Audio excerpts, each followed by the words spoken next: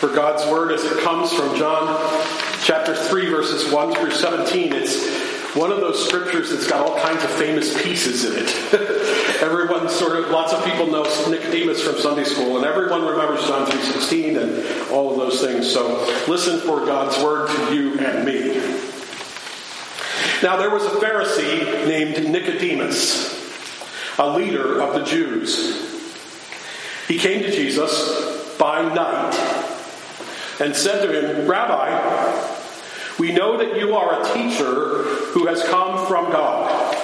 For no one can do these signs that you do apart from the presence of God." Jesus answered him, "Very truly I tell you, no one can see the kingdom of God without being born from above." Nicodemus said to Jesus, "How can we be born after having grown old?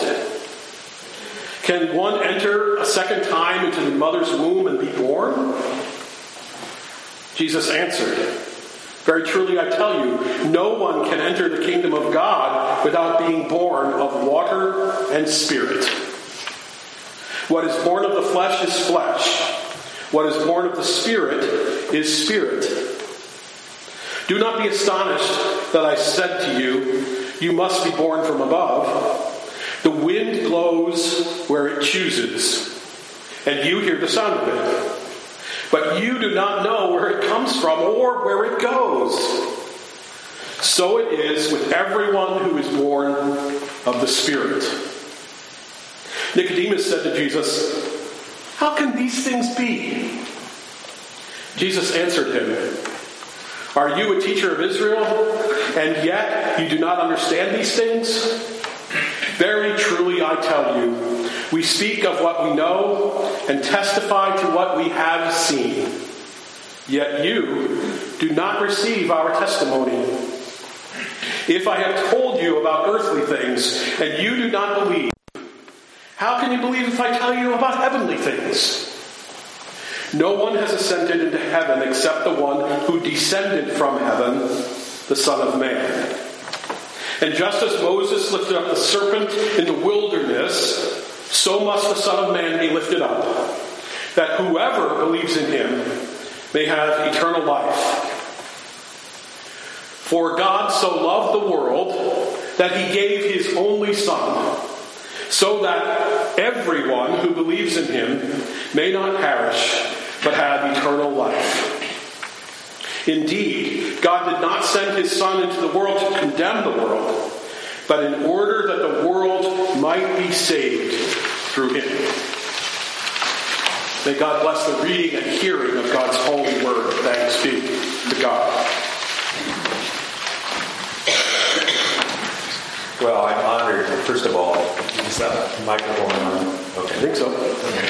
I'm honored that you're using my dialogues. I'm very gratified that you are. I just want to say a few words about them. I started doing it. I served 2 parishes in suburbs of Chicago at the end of my ministry. I did it once in the first of those 2 parishes, and then I thought, well, I could use it again when I moved to a new one. And people seem to like it. And I kind of intended to, you'll see, usually it's a man and a woman, and the couples who did it would say, well, what are we going to do this year? So I was kind of forced to write them, and I was there 10, 11 years, so I had a whole collection. And again, they seemed to appreciate it. And when I retired, Marilyn said, you ought to get them published. Actually, a couple of people from the congregation said, you ought to do that. So I tried for a couple of years and found someone who published them. And so I'm glad to share them. My intention was, most years, is to do some dialogues that focused on some of the main passages or main themes of the gospel for the year. So like there's 3 series of readings. One year it's Matthew, we're in the year of Matthew, and then Mark, and then Luke. So like I did one series on parables of Jesus only in the Gospel of Matthew, for example. So it was the way I thought to help people learn more about the gospel that we're hearing Sunday by Sunday. Well, we don't have a year of John. However, In the Lenten season, at least this year, and some others, lessons from John are focused on. So I did do one series that you're using on passages from the Gospel of John. And I hope you'll agree by the end of this that I picked the passages that are most important. At least there are 5 of them for the 5 weeks of Lent. I tried,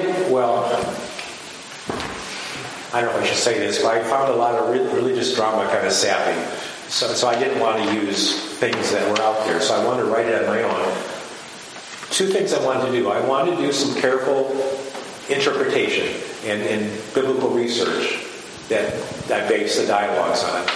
And then I wanted the dialogues to be, authentic, natural conversation between 2 people. And then you'll judge if that works.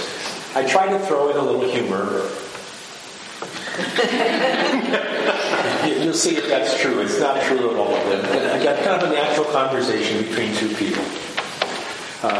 And I wanted to make it easy to do. So people didn't have to memorize it. They can read it as long as they would practice ahead of time. It didn't have to be, the stage didn't have to be set in some fancy way. It would just be 2 people sitting in front. So I wanted it simple and easy to share. And so I think that's enough said. And I hope that as you go this will help you reflect on the passages for Lent that you'll be hearing Sunday by Sunday. So the first one is based on what you'll be hearing next Sunday. The rest of it is just read. And the narrator. Our news station, which is WJWS. Right, News 3. Our news station has heard many reports about Jesus of Nazareth. To learn more about this Jesus, we are interviewing several people who have witnessed him firsthand. Tonight we have sent Angela Evans. I gotta tell you this. Why the name? I love puns. Evans, Evangelical, Gospel, Angela, Angel. Next week you'll hear Harold Evans. Harold. I didn't have to tell you that. It seems natural. Why shouldn't she be called Angela Evans? Tonight we have sent Angela Evans to interview Nicodemus, a religious scholar and a member of the Sanhedrin, who met with Jesus so that he could understand him better. Angela? This is Angela Evans reporting from JWWS-TV outside of Willow near the temple in Jerusalem. We are talking with Nicodemus, a leader among the Pharisees. Nicodemus, you have just returned from what you have called a strange encounter. Whom did you meet tonight? Well, Angela, I met Jesus of Nazareth, a teacher and a miracle worker from Galilee who is here in Jerusalem for the Passover festival. Why did you meet with this Jesus? Well, Angela, we began to hear reports about miracles that Jesus performed up in Galilee. They seem to have been signs indicating something special about him. Jesus also caused quite a disturbance a few days ago when he chased the merchants and the money changers out of the temple area. His followers believe he has great devotion to pure worship of God. I wanted to find out for myself about this man. Well, why did you tell me this was a strange encounter? Well, this Jesus did not seem to be the kind of person I was expecting. I assumed he would be an ordinary teacher and miracle worker, but his replies to my questions seemed like strange riddles to me. Can you give us an example? When I asked if he was a teacher come from God, he replied that to see God's kingdom, you must be born again. At least that's what I thought he said. That's what you thought he said? What did he really say? Not really sure. When I asked, how in the world can someone enter his mother's womb and be born again? He almost seemed to laugh at me and replied that to enter God's kingdom, you have to be born of water and the wind. Born of water and the wind? That is strange. What do you think he meant? Well, by born of water, he may have meant ordinary birth. Or since some of his followers were also followers of John the Baptist, he may mean the religious washing of baptism. But the wind part, I don't understand. Isn't it true that the word wind can also be used for the Spirit of God? Perhaps so. See how puzzling his speech is? He did something about the contrast between earthly and heavenly things. Maybe he was saying that the kingdom of God has something to do with earthly things. Perhaps even including our religious rituals. But also with heavenly things. Things of the Spirit that can't always be predicted or controlled. I wonder if there's another double meaning. What do you mean? Well, you said that Jesus told you that you must be born again. But those words can also mean born from above. Perhaps Jesus is saying that to be part of God's kingdom, you must be born from above. That is, given a new spiritual birth through God's Spirit. And as you said, this may mean a change that you can't predict or control. What changes do you think God's Spirit might bring to people who believe in this Jesus? Well, that's a really good question. But I don't know how to answer that question right now. But he said one more strange thing. What was that? He said something about the Son of Man. He seemed to be talking about himself. Must be lifted up. Just like Moses lifted up the serpent in the wilderness. What did he mean by lifted up? That's another part of the puzzle. If we think of the story of Moses and the serpent in the wilderness, lifted up would mean being tied to a pole. That's how being crucified to me.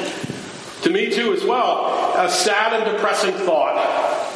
But he made it sound like something more joyful or victorious. For it would lead to eternal life. Could crucifixion be a victory? Well, for our people, crucifixion has usually meant cruel defeat and agonizing death. That's right. But Jesus gave a hint of talking about defeat. No hint of talking about defeat. In fact, he talked about how much God loves the world. The world and not just God's own people? That's right. The world. God said that God sent his Son. And Jesus seemed to be talking about himself.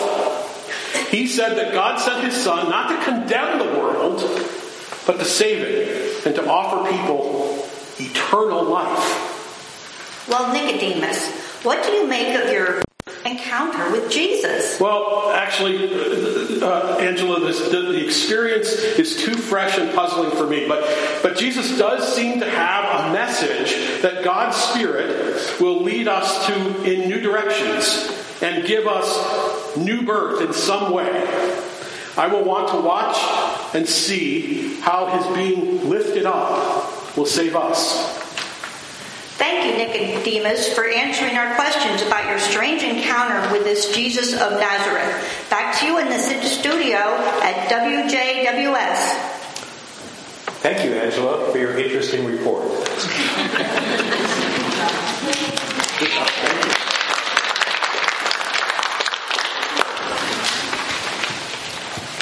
Poor Nicodemus. Religious scholar that he was, he seemed very confused and befuddled by what Jesus was saying. Especially when he said that you had to be born from above or born again. Well, understand that we could maybe give him a pass because the same Greek word can be translated again and from above. And so what did Jesus mean? And how did Nicodemus hear it? And likewise, the same Greek word can be translated wind or spirit. And I might add spirit with a capital S or a small s. So there's some built-in double meanings. And you'll find that in the Gospel of John throughout. A number of times there will be double meanings or a special symbolic kind of use of language. So it's not surprising that Nicodemus might be a little confused. What about us? If someone asked us if we were born again, actually, I want to step back. Imagine if someone who didn't know anything about Christianity came and heard us talking about being born again. What might they understand that to mean? Or even think of us, if we heard someone talking about that that phrase, being born again, is used in different ways among different Christians. I think I served once as a campus pastor at UCLA, and I think once I was walking across campus and someone asked, "Are you born again?" Well, I said, "Yeah, when I was baptized." That's not what they expected as an answer.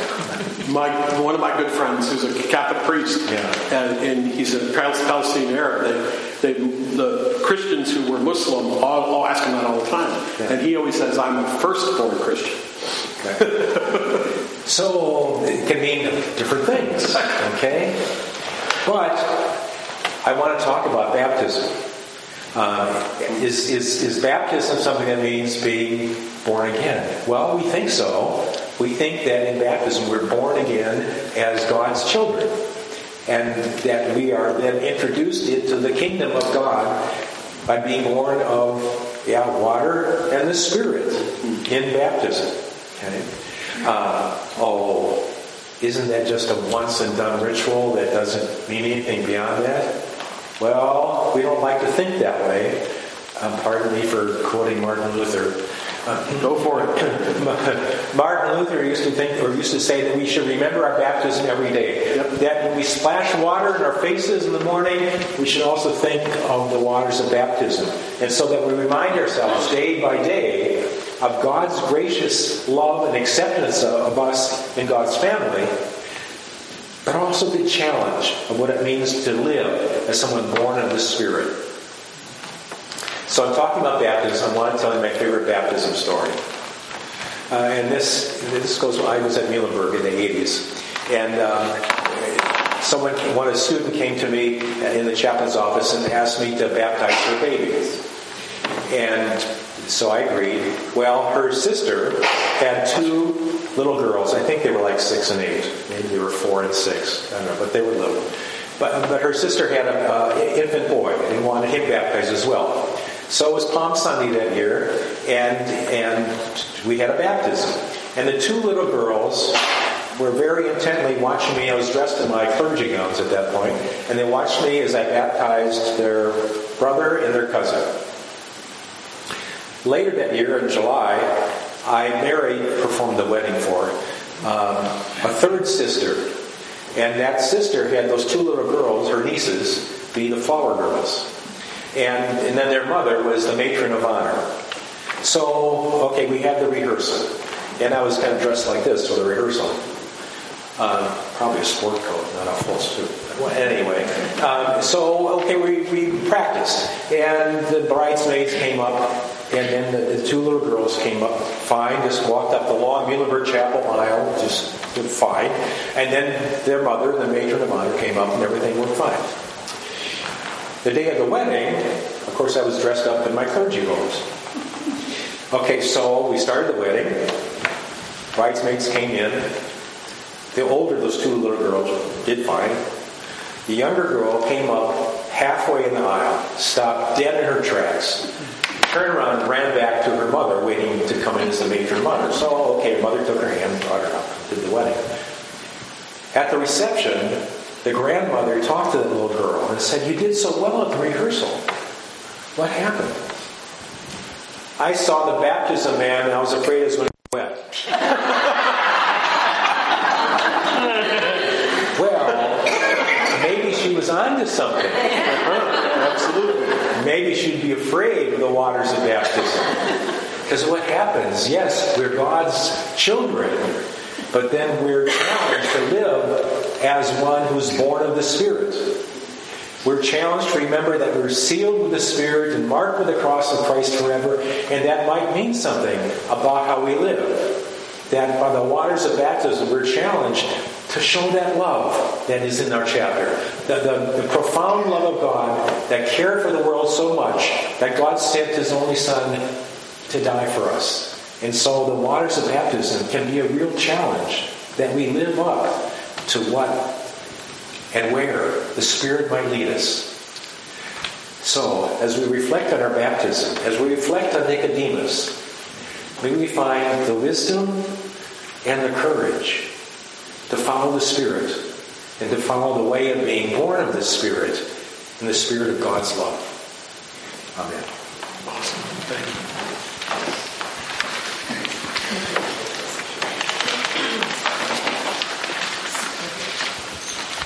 Thank you so much, Roger. As I gave you that preview of him, you now know why I love it so much. And it must be something about this room, too, because you completely mesmerized all of the pastors of Lehigh Mission District a couple of weeks ago back in the chapel in the same way that he's done that. There's something in the coffee, I think. There's nothing in the coffee.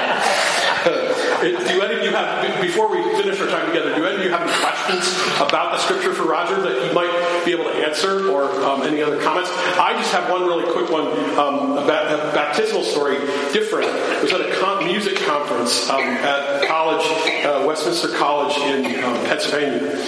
And this guy who's an expert on liturgy and all this stuff and loved to renew people's baptisms. Chip is gone now, but he was an amazing person.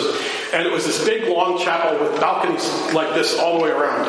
And every day in worship, so the conference was doing Lent in the summertime so that you could get, the musicians and the pastors could get ready for Lent. They tried all kinds of things in worship and showed it to us. And he renewed our baptism every day, or sometimes twice a day. Yeah. So this little kid, 5 years old, was with his mother the whole time. And the last day, Chip went crazy, as he often does, and literally made it rain. He ran around, physically ran around the whole chapel, raining down water on us. And when he got done, he said, I have to stop the service and tell you something. When he did that, this little kid who had been there every day and been listening, a 5-year-old who listens, we have to always remember that they're always listening, even if they're doing something else, paid so much attention that when Chip came close to them and the water came down, he went, ah! And Chip said, I started crying on the spot. Yeah. Because the little kid got it way more than the adults did. His baptism was being renewed. He was being lifted up. And this blessing was coming down upon him. So those are amazing baptism stories. And we need to always remember that. And Nicodemus is asking the questions that I think all of us ask in his own way. Can I imagine you running up there? Perhaps. Sometimes I go fit back to the choir and run up the steps when they're up the steps. Yeah, that's a great story. So those are important things. Yeah, Linda, please. Oh, I love it. Why don't we use water on Confirmation Sunday when people are affirming their baptism to become members of the church? Good question. Let's do it. Next time we have confirmants.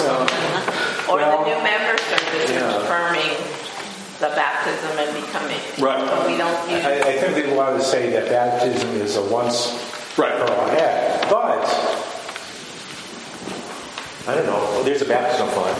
I mean, some churches, I don't know if you do this now, but some churches have water in the baptismal font so that you can remember your baptism. Correct. And that would be surely appropriate to do at a confirmation. Yeah, very much so.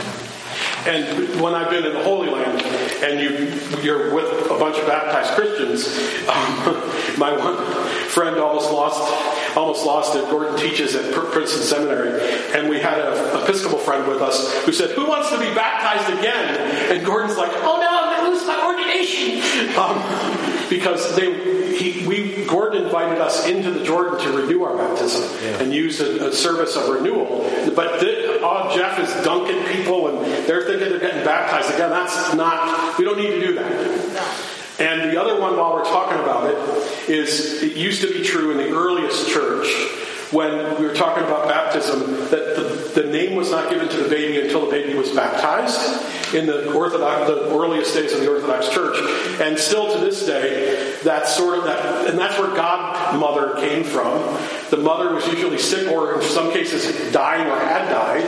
The godmother was given the baby and rushed the baby to the church so that the baby could quickly be baptized and be given its Christian name. And oh, by the way, no Orthodox priest worth their salt will admit this, but it's said that if the baby doesn't cry when they baptize them, that they pinch them, so they do cry, because why? They're born again. So that's that, and then in some Orthodox churches they feed them communion too, with a silver spoon in the Russian Orthodox Church. They shove a piece of bread dipped in wine into the baby's mouth when the baby is baptized. So there's that our modern contention is that it doesn't matter necessarily if the baby dies before they're baptized, because we know that they're protected and everyone's praying for them. But at the same time, symbolically, it's important to so many people for the baby to be baptized as soon as possible, so that they're quote-unquote protected. But so that we can go on telling those baptism stories and how important they are. And then some of the most amazing ones are the stories of adults being baptized, coming to faith later in life and remembering that experience. Because most of us who were baptized, if you were baptized as a baby, I was baptized when I was 13. Most of you don't remember specifically your baptism. But I was christened when I was a baby and then made a profession of faith at 13 and was dunked. Full immersion baptism. So there's all of those things that we need to think about. And I love what Roger said. I really like it when I'm driving in the rain with the wipers going on the car. For some reason, I remember my baptism when that happens. And in the shower is another time that I always remember my baptism. So that's another thing that we can do. We can constantly remember our baptism whenever we hear. Sometimes when I hear water running off a roof for some reason, it's another time I remember. I'm usually sleeping, but it's leaking. Do any of you have in your bathrooms, are the sinks shaped like a shell? Yes. Yeah, just sometimes. I mean, again, it's like the shell of baptism. It could be helpful. Sandy? When talking about renewing your baptism, I belong to Salem United Church of Christ in Allentown, and we closed many years ago. But for our last worship service together, Alan Miller, I think, was the conference minister at the time, and the pastor that was there then for us was more like an interim. But they went around with prawns from the palm. Right. And they just went like Yeah. this. Yeah. We did that every Right. Give us a Right. Well, when you see the Pope with that big fancy, often gold scepter where he sprinkles holy water, originally that was a branch, or a parsley or something like that, where they used, and it's been translated ecclesiastically into this jeweled thing of precious metal. But that's the holy water that's sprinkled on people, is another way of renewing your baptism.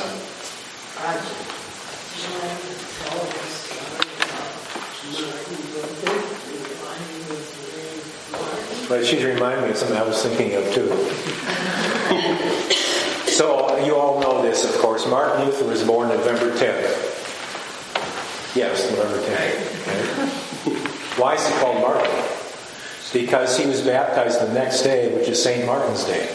Martin of Tours, but he's a saint. So that's how he got his name. His Christian name, yeah. Took him next door the next day. So fascinating stuff. Any other comments or questions? Please keep thinking about it. You're going to get this again on Sunday.